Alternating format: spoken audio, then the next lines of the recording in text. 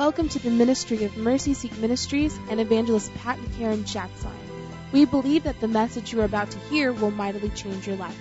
Open your heart, mind, and spirit and allow the Holy Spirit to move in you. We must declare it to the next generation. Let's go into God's Word this morning. Open your Bibles if you would. We're going to approach in just a moment to Romans the 8th chapter. I'm preaching or sharing a word this morning simply titled, The Body Double Spirit. What in the world is that, Pastor? And I'm going to get very, very real, and I may get transparent, and I may cry today. Is it okay if I cry? How many of you know it's manly to cry? But as you open your Bibles, we've been in a 21-day fast. Anybody excited about the fact that you get to go eat today? Come on. Isn't that all right? But we've been in this 21-day fast, and I'll be honest with you, this was more of a warring fast for me. You know, Isaiah 58 says this, and as we wrap this 21 days up, and again, we've been praying over these cards. We'll continue to pray over these cards. Some of you will get your answers in April or June, but you will get answers. And so I encourage you to keep praying over those. But what was our scripture for that? Is not this kind of fasting I have chosen to loose the chains of injustice, to untie the cords of the yoke, and to set the oppressed free and break every yoke?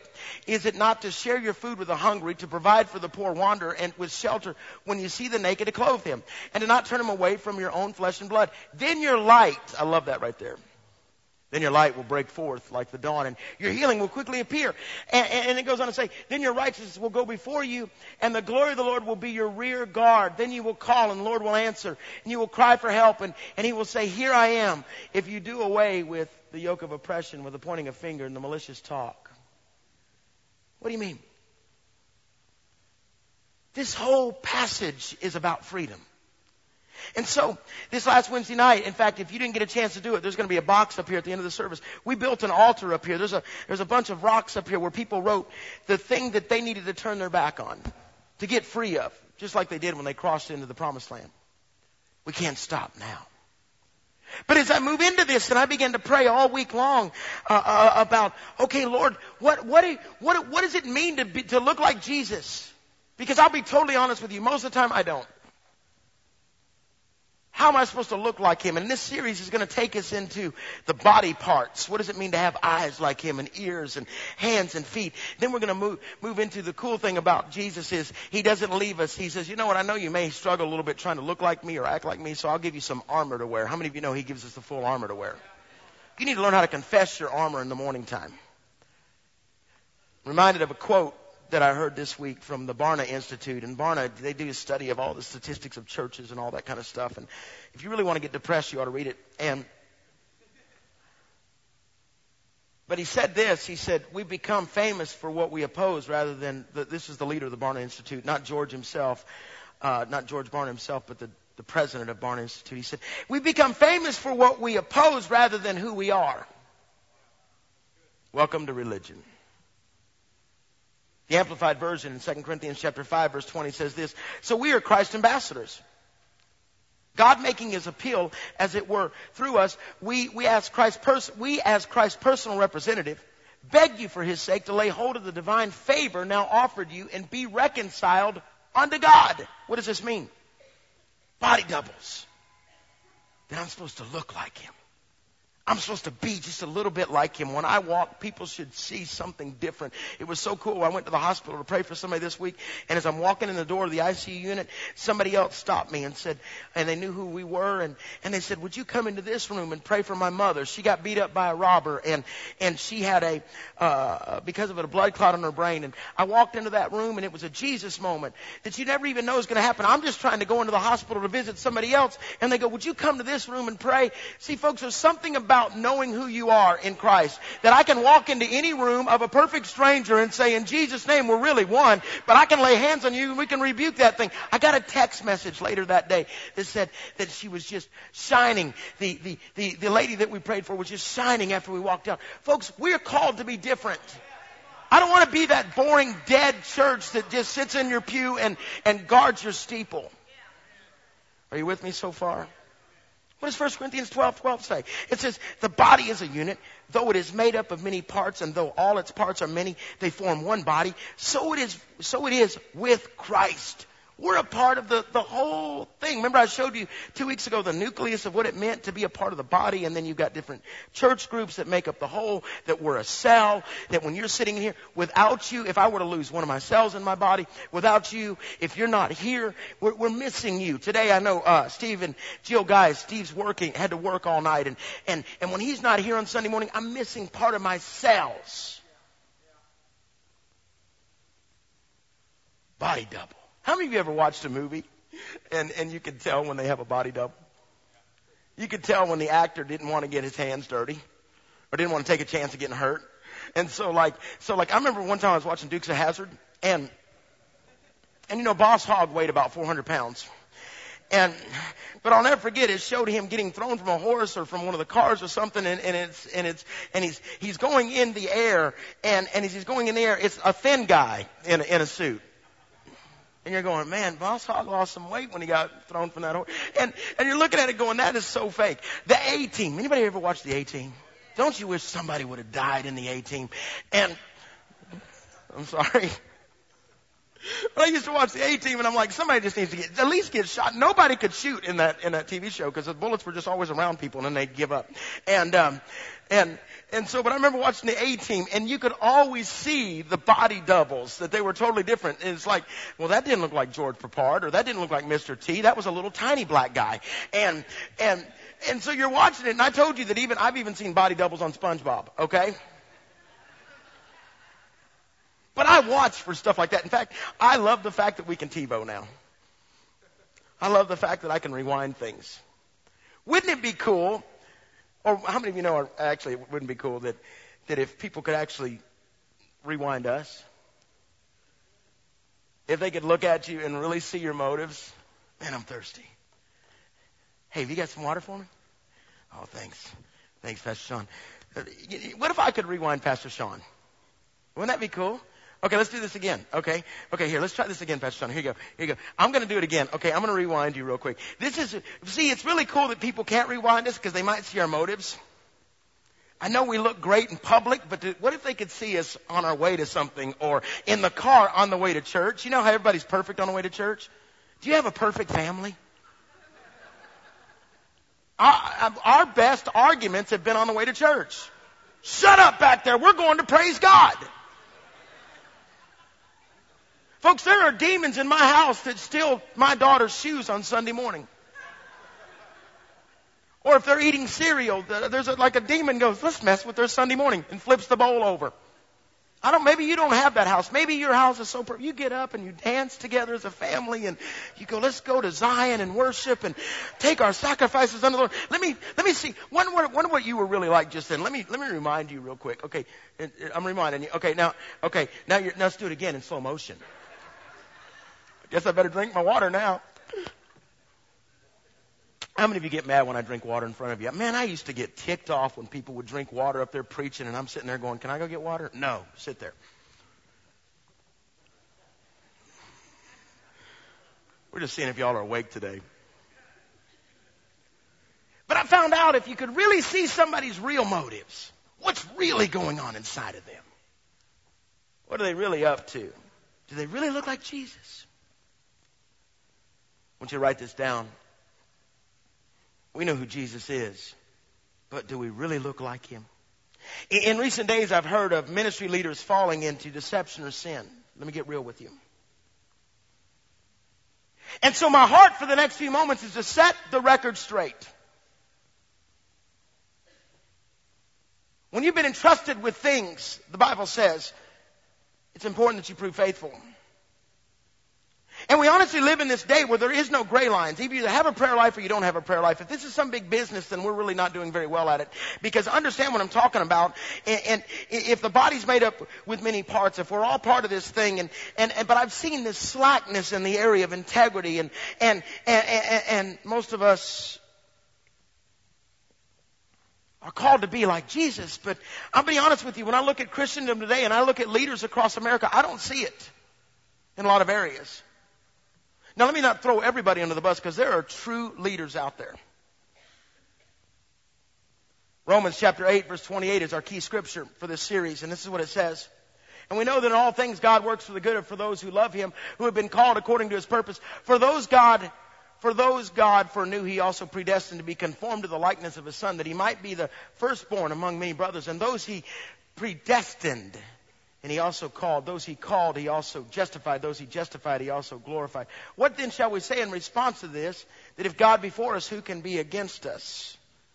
But it says right there, for we've all been called to be in his likeness. The Greek word there is icon. It's where we get the word icon. Image, resemblance, profile, representative. As I launched this series, it was my goal to research the very embodiment of Christ. I told you that there's people that are looking for him, that they will go and show up at places where it looks like an image of him has been burned on a tortilla, or it looks like he's in a picture from the Hubble Space Telescope. In fact, we've got these glamour shots of Jesus, and we really don't even know what he looks like. Did you download any of those glamour shots? But it's so many times, it's amazing to me how we've got people that think they know what he looks like, and they'll travel on pilgrimages to go see an image of his mother Mary or whatever, when really all we're supposed to do is look in the mirror. I told you, you're a body double. You had to get to know your twin. I talked about all that in the first one. Your mannerisms.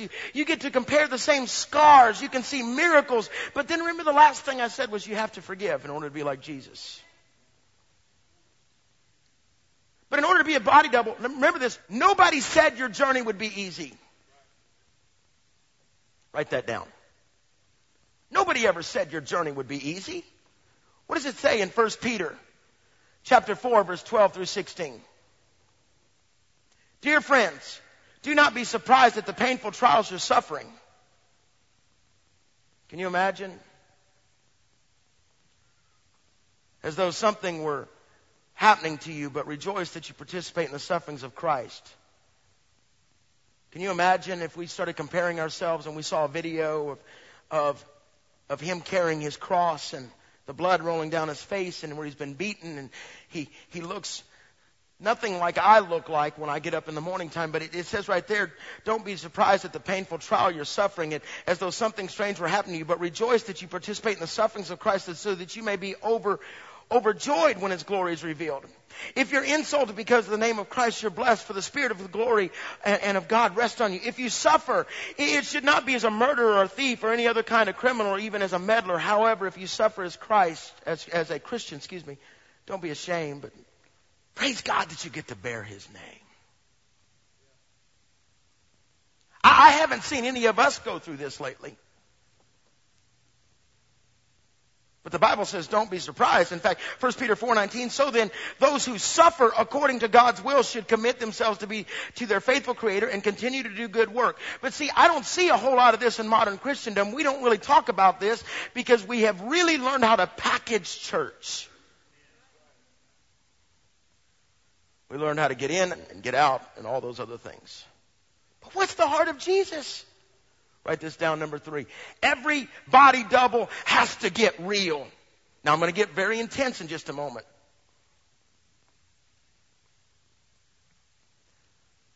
Because I want to go after a myth for a few moments. I want to challenge mainstream media for just a moment. I want, what do Christians really look like? When I'm watching TV this week and a fallen minister who's made a lot of mistakes is running around doing the media circuit right now, whether it's HBO or it's Oprah or it's CNN. And in the midst of doing all this to try to reinvigorate his fallen ministry, it comes out about another allegation with another man. And I sat there and I just began to just say to myself, what's going on? Because see, I sat last Saturday night while you were getting ready for service here. I flew into Dallas, got there very late after my grandmother's funeral, and I met a fellow friend, a friend of ours who had fallen in ministry. He had made a huge mistake very close to Sean and I.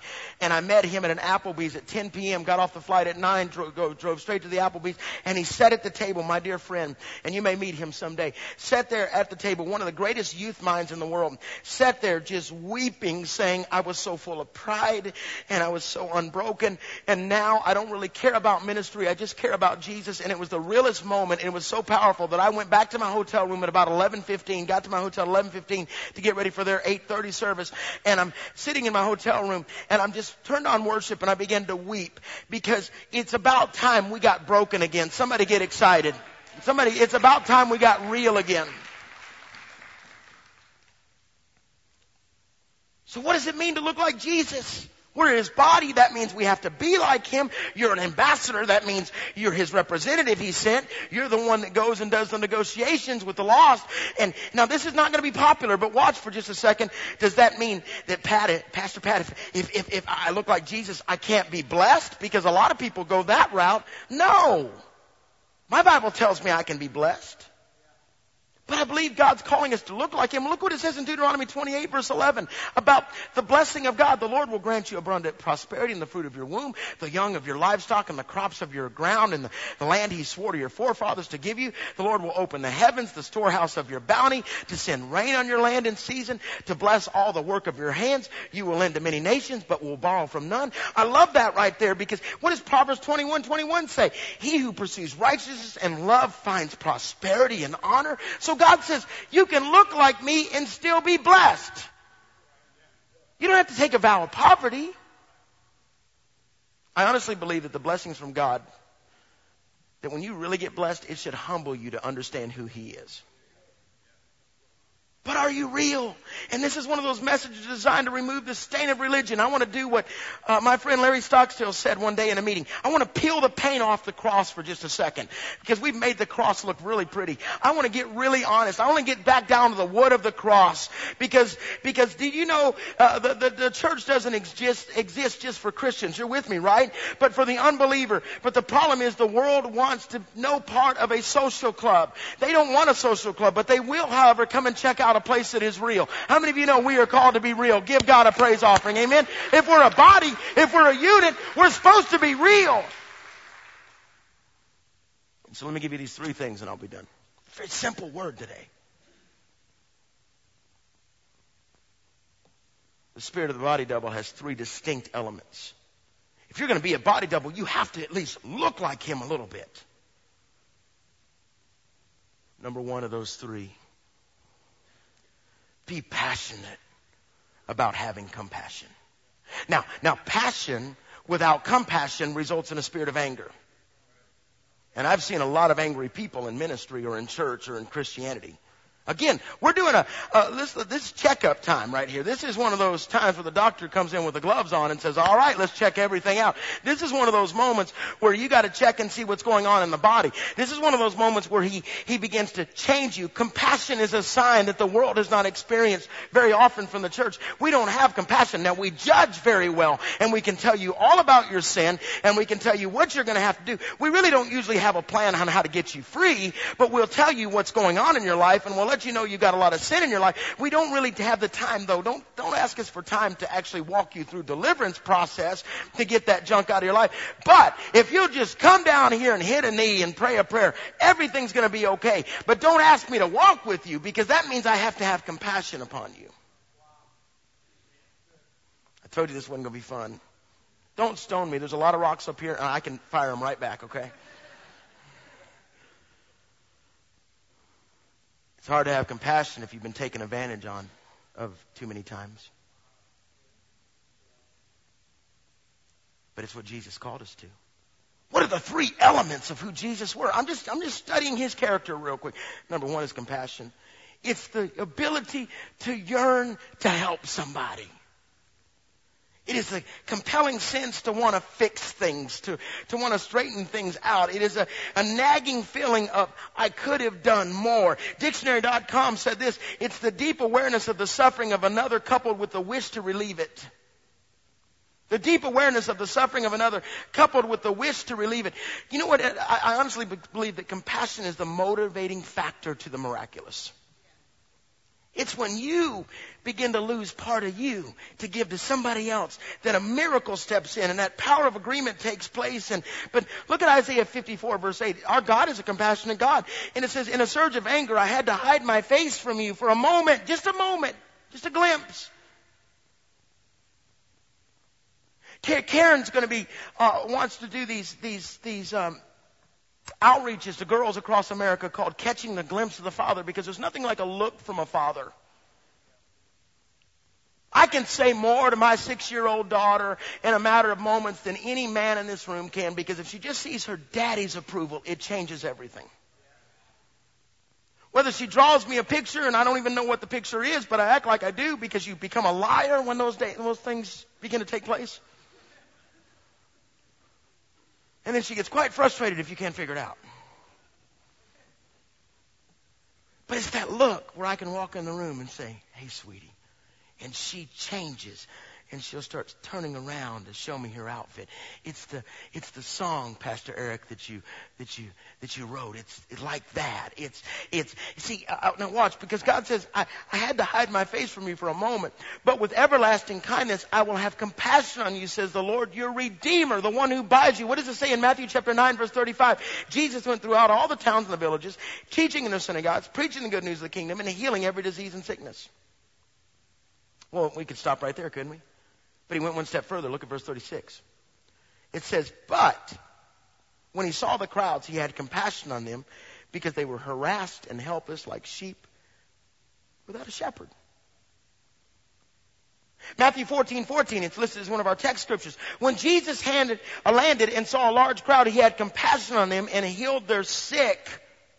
Compassion. Pastor Sean, I didn't even know it until after I wrote this message. Hit on it last Sunday. The word there is splagchnesiomia. It's a big word. It's about cheese and it's about... I don't know how to say it either.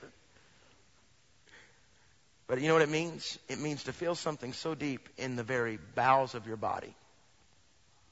It means it aches. Out of your belly shall flow rivers. It means it aches. I see something there and I ache. If it was up to me, I would, when I see hitchhikers, and I know that's not very smart, but you see somebody walking down the street, or you see a homeless person, go to my friend Rich Wilkerson's church in Miami, and as you're driving, every time I would drive there to service, I would just see people on the streets, because it's hot there year round, and so you don't freeze to death. Homeless people. I'm reminded of preaching in Daytona Beach. A friend of mine brought me in to do this big school assembly thing, and I'm sleeping in my hotel room at Daytona Beach. And Daytona Beach is the number one runaway capital of the world. And so at night, there's thousands of teenagers that sleep on the beaches in Daytona.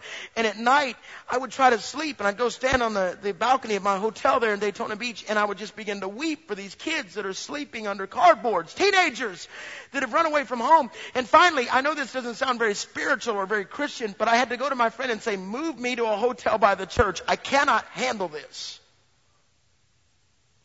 I'm not sleeping.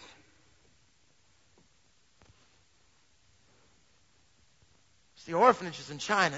You've got to be driven by something. If you're not driven by something, then self has won. The practice of compassion increases our capacity to care. It reinforces clarity and empathy and sympathy. It's very good exercise for your heart muscle.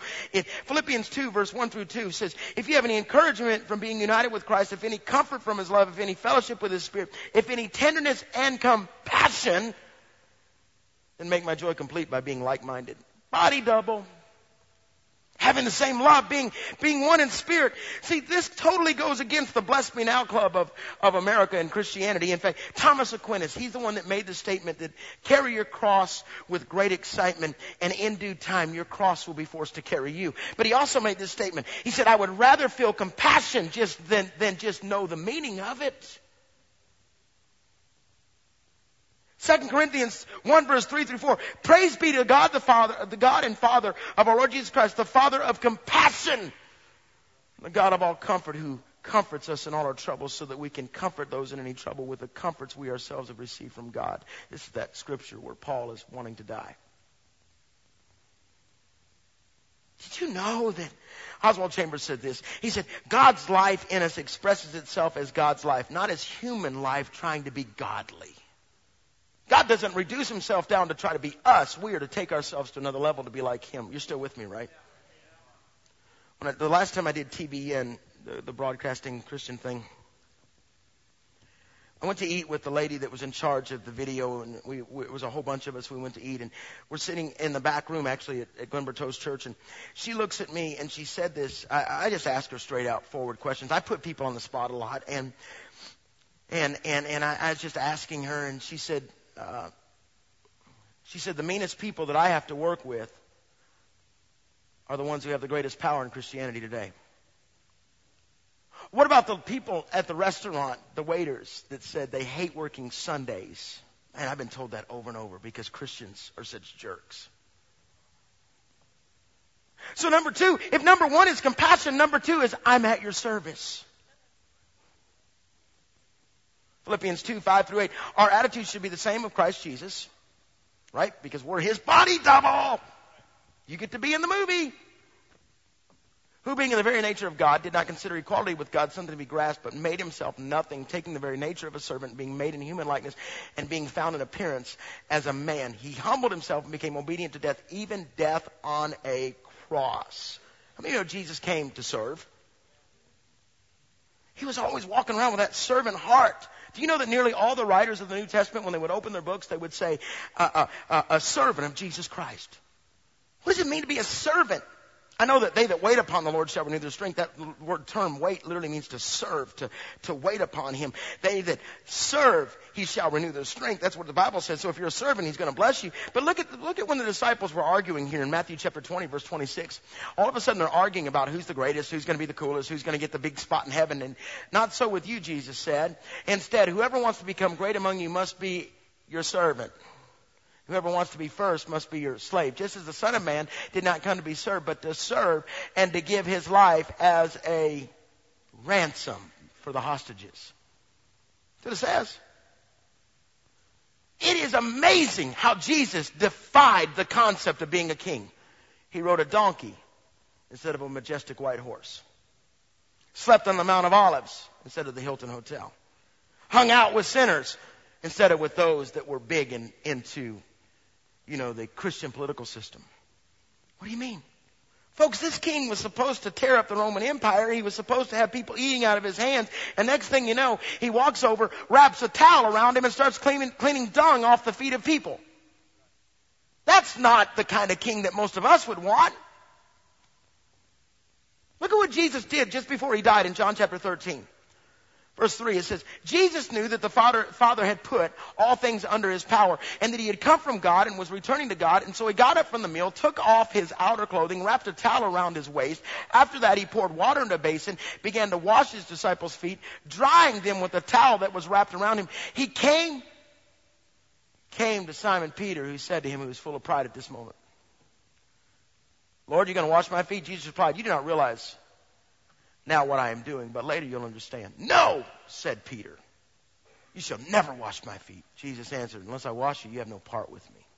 That's what he said. In fact, Jesus goes on to say, a person who has had a bath needs only to wash his feet. Who's had a bath needs only to wash his feet. His whole body is clean. And you're clean, though not every one of you. And he's talking about Judas. For if he knew who was going to betray him, that was why he said not everyone was clean. And when he had finished washing their feet, he put on his clothes and returned to his place. He says, do you know what I've done to you? You call me teacher and Lord, and rightly so, for that is what I am. Now that I am your Lord and teacher, have washed your feet, you also should wash one another's feet. You know what it says? It never says they actually did that either. What are you talking about? I'm almost done. What does it mean to be a servant? There's 5 things you can get from this real quick. If you want to write them down, you can. In fact, number 1, you have to use what you have to serve. Jesus had a towel on. He said, let's use it. Number 2, people who are battling self will always try to stop an act of servanthood. Oh, you can't do that for me. I can do that myself. Really? Why are you going to rob me of a blessing? Well, I don't need your help. Really? Let people serve you. Let people bless you. If you don't, you're full of pride. A true servant knows how to throw in the towel. See, Jesus did the opposite of what everyone else thinks he should have done. He should have led a revolution at that moment and went out and kicked the tail of Herod and started this big thing and been a Braveheart there, but he didn't do that. He threw in the towel. Sometimes the greatest thing that can ever happen to you is to quit the fight you're in and let God have it. You still with me? Peter was a man of war. He would be the one that would grab a sword and defend Jesus. If Peter would have known what was coming, he would have been sharpening his sword. But Jesus had a towel. Church, I am here to tell you the only way we're going to win in this city and battle against racism and addictions and gang violence and all the things that are trying to destroy man is to put a towel on. You start serving people, it disarms them. They lay their swords down. They don't know how to handle it. When you start washing somebody's feet and speak, come on and get excited this morning. But see, a true body double who has a servant heart knows how to clean up where people have been. He was washing their feet. You know why? Because he was letting them know, I believe in where you're going. I know where you've been because it's all over your feet. You've got sandals on and the roads are made of camel dung. So I'm going to wash off where you've been. A true servant knows how to walk up to somebody and say, let me wash off where you've been because I believe where you're going. Let me get your feet. Why? Because the Bible says, how beautiful are the feet of him who brings the good news. Are you still with me? That's Romans 10 verse 15. He said, if I serve you, I'm showing you that I believe in where you're going. 1 million would die in the first year of Jesus dying on the cross. Or in the first 100 years. Do you understand that every one of these disciples except John, and we're not really completely sure how John died because he had to go to that great pastoral rock and retire in Patmos. They would all die for him. He was saying, let me wash your feet because I know where you've been. But where you've been doesn't matter because where you're going is greater. I've got a bigger plan for you and I believe in it. You must be willing to serve even those who will harm you. Hey, listen. Shh. He washed the feet of Judas. I'd have been punching that mug in the mouth. Come and kiss me on the cheek this afternoon. You see what's going to happen? He said, come here, Judas. In fact, I'm even going to call you friend later, Judas. You know, there's a group of people in our church that have really served in the last year. And we do this every year, but it's something that's a big deal to us. And I want to present something to them. Pastor Sean, Jim and Kay Autry, would you, in fact, during this part of the sermon, would you stand up for just a moment? Just stand up for just a second. And Pastor Eric, you can go ahead and come and join me if you want, because I'm about ready to close here in just a second. But this is something that we had made, and it just says the Summit Church at Birmingham Servant. Jim and Kay, would you join me up here for just a second? And just when you come up here, Jim and Kay lead our Keystone, our senior adult group. They're always serving. They're always fixing food back here. They're always blessing people. Would you come up here for just a second? Just let me present to you a towel and say thanks. Larry and Leslie Bowen, would you come on up? Come here. I just want to say thank you. Thank you. We do this because we want, these guys are involved in so many different aspects on the leadership team, but in the worship and on stage, playing the flute, playing the guitar. I just want to present this to you for your house. Just thank you for serving. Let me do this. Bill and Reba, where are they at? Bill, come here. Reba, come here. I don't know of anybody else. Many of you know Mr. Bill. Oh no, Mr. Bill. I had to do it because you thought it, all right? You know how I am. I'm the elephant in the room guy. And so they're out there every Sunday telling you where to park. Get here way before you do and leave way after you. Beat me to the hospital the other day to visit somebody. I just want to present this to you. Let's see who else we got. Is Terry Cobb here? Is she here right now? Terry made all the meals for Fire in the Winter, always serving corporate influencers. She's an executive with Bell South, and yet she's always there to serve, making the meal today for all of our new friends. Let me bless you with that. This is somebody that Pastor Reeves told me about that is just brings students there early, stays till late, serves, puts out chairs and helps or does whatever. Where's Jessica at? Jessica Dugan. Come here, Jessica. This is from the youth department. Jessica, I want you to take this home, and when you look at it, it reminds you who you're supposed to be every day. Come on up here. Come on. You can come right up here. You're fine. In fact, Gene and Elaine Hanner. Where's Gene at? Gene, are you in here? Gene, I saw him. Come here, rascal. All the lights in the building, always, whatever you need, Pastor. The other building that we're not in anymore. Just servants. Yeah, I just want to present this to you today. This is what kind of awards we give out. We don't give Academy Awards, we give towels.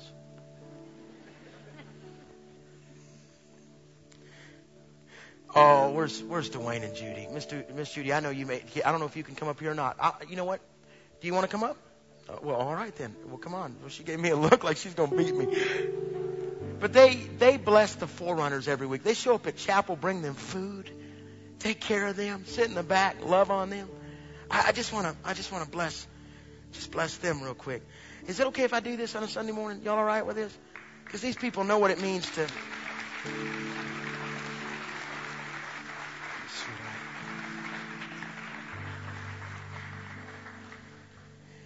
Jim and Deborah Wilder. Oh my goodness, what a week they've had.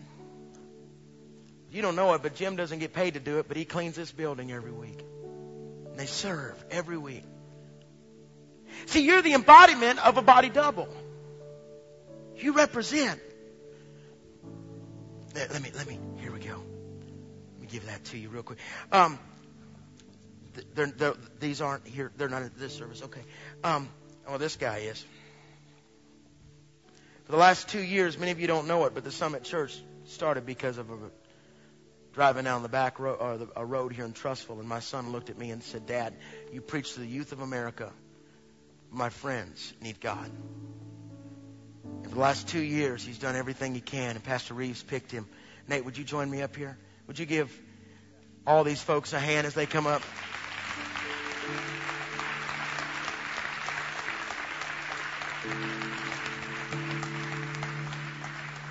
Come on, one more time. Thank you. Thank you. Thank you for serving. Would y'all take those seats right there? Take those seats right there, and I'll wrap this up. Be seated for just a minute longer.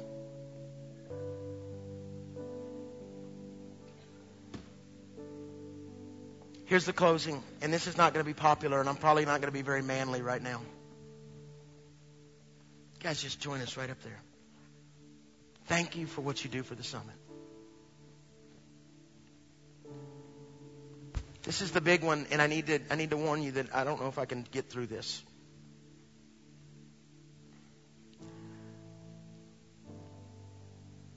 A body double is always broken about what is broken.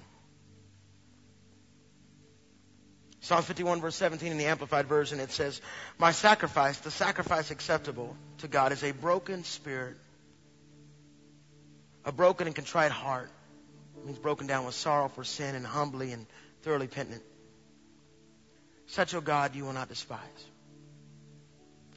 The word broken there if you were to study it, it translates crushed, broken into pieces, torn, brought to the place of giving birth. The word contrite means collapsed physically or mentally. So in other words, you're aching, you're pushing. It's as if you were going to give birth to a child when you're broken before the Lord. Now, I've never given birth to a child, and if I did, I'd be very wealthy. I've often said the best way to stop teenage pregnancy is let one boy get pregnant. Let him try to pass that kidney stone. Amen. That wasn't right.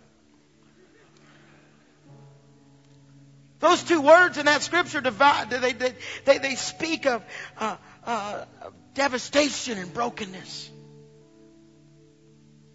Remember when Karen was in labor with Nate, it wasn't pretty. It was 12 hours. Almost to the point of death in order to bring life. So the Bible says that the sacrifices of God are the point of coming to death in order to get life.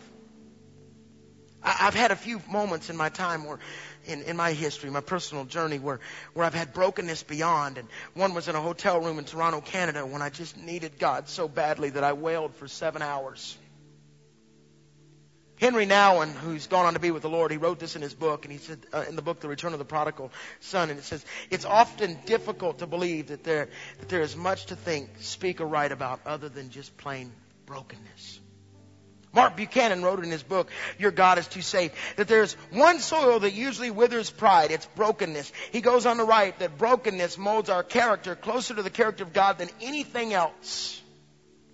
To experience defeat or disappointment or loss, the raw ingredients of brokenness moves us closer to being like God than victory and gain and fulfillment ever can. It's that place of brokenness.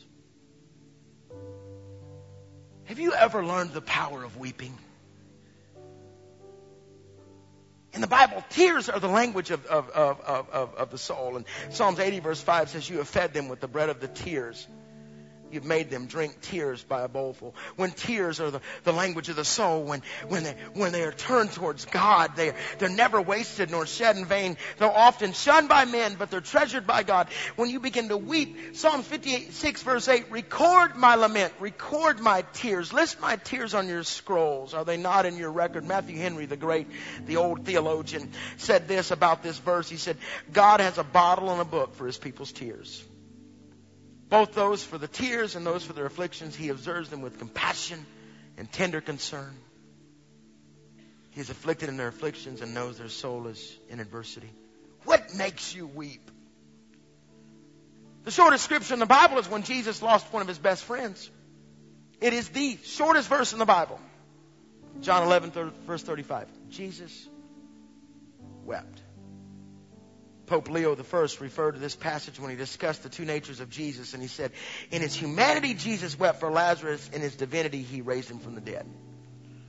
God says, I'll weep for you in your humanity, but then I'll do something supernatural. Nate told me about going this week with his psychology class to Bryce's hospital up in Tuscaloosa. It's a mental hospital. And he saw this big guy, this sharp-looking guy that could have been a great athlete, but he had been a gang member, and because of all the drugs and other things, he was schizophrenic. But Nate was telling me, he said, Dad, he had 3 tears tattooed to his cheek, which means he murdered 3 people. 2 Timothy 1:4, recalling your tears, I long to see you so that I may be filled with joy. This is Paul talking to Timothy. Well, Pastor, that weeping stuff's for girls. Then call me a girl. Remember when Dr. Bill Bright was about to die and sitting at his kitchen table, and I had to go. I had to catch a flight in Orlando there, and I got on my knees and crawled around to his wheelchair. This man that has led millions to the Lord with Jesus film, this great, brilliant mind, founded Campus Crusade. I laid my head in his lap, and I stained his pants with tears, and he, with a shaking hand, rubbed my head. And I said, Dr. Bright, pray for me that I'll stay faithful. Weeping. You want to be a body double? You got to learn to cry. David said, my tears have been my food day and night. One old preacher said it like this: tears are the best gift from God to suffering man. Psalms 84 is one of my favorite poems or Psalms. It's full of promises for the brokenhearted. It says in Psalms 84 verse 5, it says, blessed, happy. Come on, team, if you want to go ahead and set up for that drama. Blessed, happy, fortunate, to be envied is the man whose strength is in you, in whose heart are the highways to Zion, passing through the valley of weeping. They make it a place of springs. The early rain also feels. Well, Jesus didn't weep very much, Pastor. Really? Have you read Hebrews? That's New Testament. 5 verse 7 through 8. During the days of Jesus' life on earth, he offered up prayers and petitions with loud cries and tears to the one who could save him from death, and he was heard because of his reverent submission. Although he was a son, he learned obedience from what he suffered. Dads, the greatest thing you can do is let your kids see you weep. So what is a body double? Someone who has compassion, someone who can serve, but somebody who can be broken. Oswald Chambers said it best. Oftentimes a poor broken-hearted one bends his knee but can only utter his wailing in the language of sighs and tears. 2 Corinthians 7:10, godly sorrow. That word sorrow is deep, welling up tears. Brings repentance. It means to turn your back. Brings repentance that leads to salvation and leads to no regret. But worldly sorrow brings death. Brett Hancock called me one day to get on my nerves. Because when he calls, he usually hears from God. Not always. If not always. I've never had him call me when he didn't hear from God. He calls me one day and he says, have you heard that song by Jason Upton? I had not heard it. Our team had heard it. Called Dying Star. He said, I want you to listen to it today. And I did. Watch this, and we'll close. And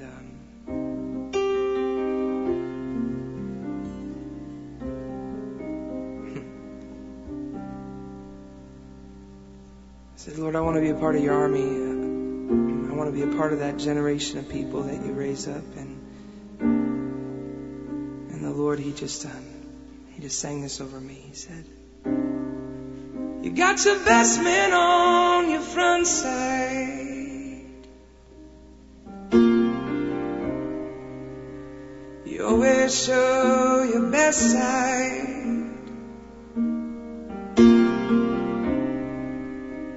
And evil's always on the other side.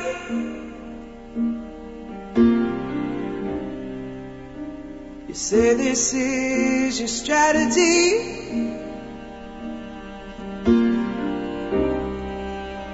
But son, I hope you take it from me.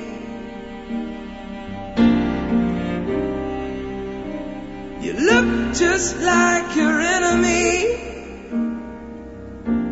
You're full of pride.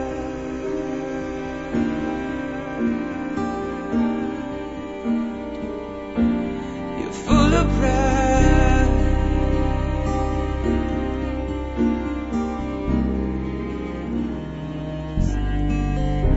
Star, how beautiful you shine. Shine's more beautiful than mine. You shine from sea to shining sea. And worldwide is your strategy. But shining star, I hope you see.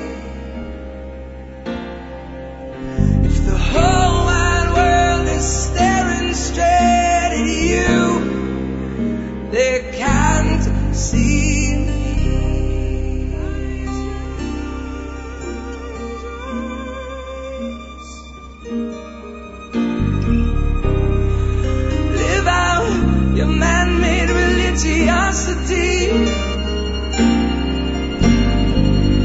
Rise, rise, rise.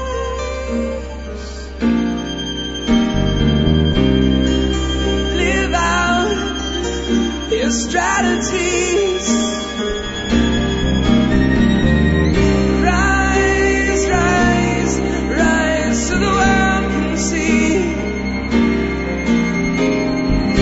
Rise, rise, rise so the world can see.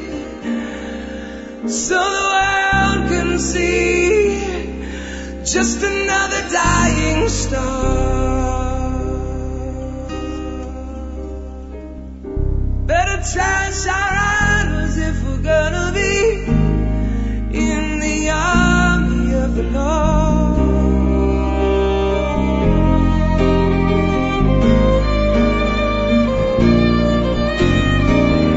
And the greatest idol is you and me. We better get on the threshing floor.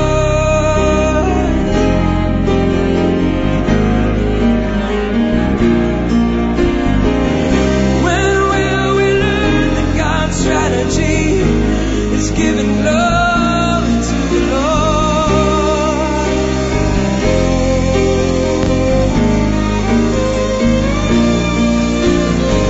So I trash my idols 'cause I wanna be in the army of the Lord.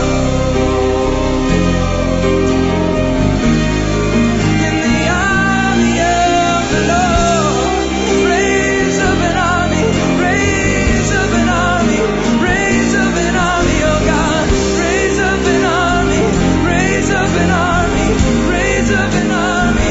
In the army of the Lord, in the army of the Lord. There's no room, there's no room, there's no room for idolatry.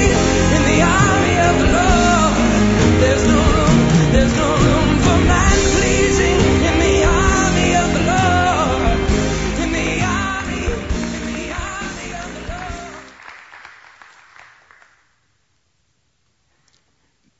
Remain standing with me if you would.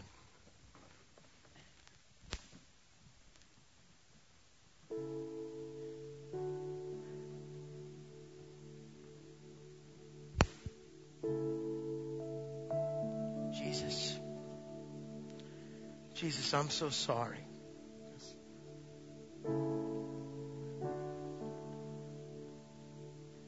If I haven't wept enough,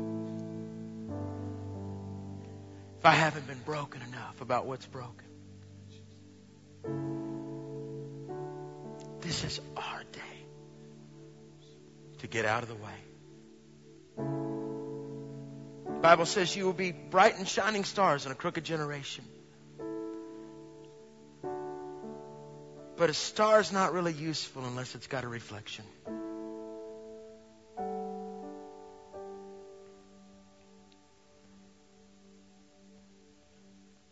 Here's what I want you to pray with me, if you would. Today,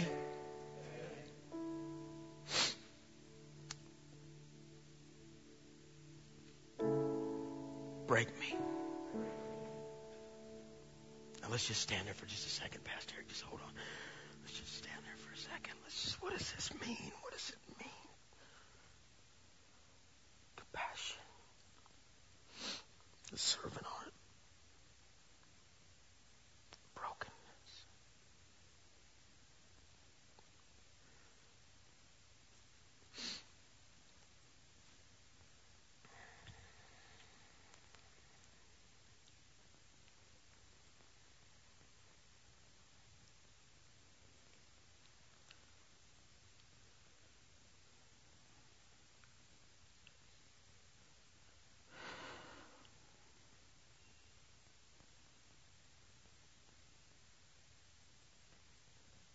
All over this house, your eyes shut. If you would, right now. If you say, you know what, I've got stuff in my life. I've got sin in my life. I don't look like a body double. But if Jesus loves me enough to have compassion on me, I'm the one that he needs to tackle today, that he needs to wrap his arms around. If you say, Pastor, I have sin in my life. Maybe you've walked away from God. I'm not going to beg you to do this. This is just a moment in history, a moment in time. And you say, I got to get junk out of my life today. Raise your hand now. Thank you. Thank you. Thank you. Thank you. Hands have gone up all over this place. Can we all raise our hands in the air? Let's put ourselves on the cross for just a moment. Because of the time, I know that you're welcome to stay and pray and do whatever. Some of you are going to go to this next part. You may have to pray this out loud across this house. Dear Jesus, change me. Forgive me. Be my Savior. Clean my life out. I want to know you. I really want to know you. Be my Lord and Savior. Heal my mind, my heart, my body. Fill me with your Spirit. Today, make me hate sin. Make me hate the things that keep me from you. Now here's the big part. Here's the big part. If you just raised your hand and you prayed that, way to go. But here's the big part. Here's the part we're going to right here.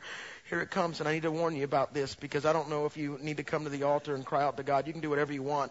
But here's the second to last part. Jesus, help me carry a towel and not a sword. Help me have compassion. Now here's the big one. Put your hands down. Put your hands down because before you can really carry your cross, he had to have the brokenness in the garden. So this actually comes earlier. Here's the next part. Jesus, break me. I want to weep. I want to know you in the fellowship of your sufferings. I will weep again for the lost. Touch me.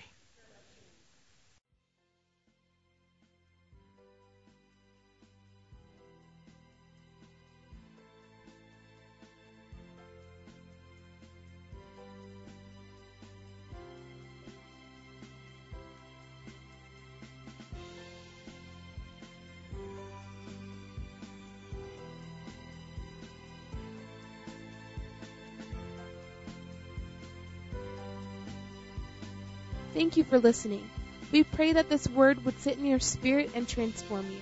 For more information or to become a covenant partner with Mercy Seat Ministries and Evangelist Pat Karen Chatzline, you can log on to www.mercyseatministries.com.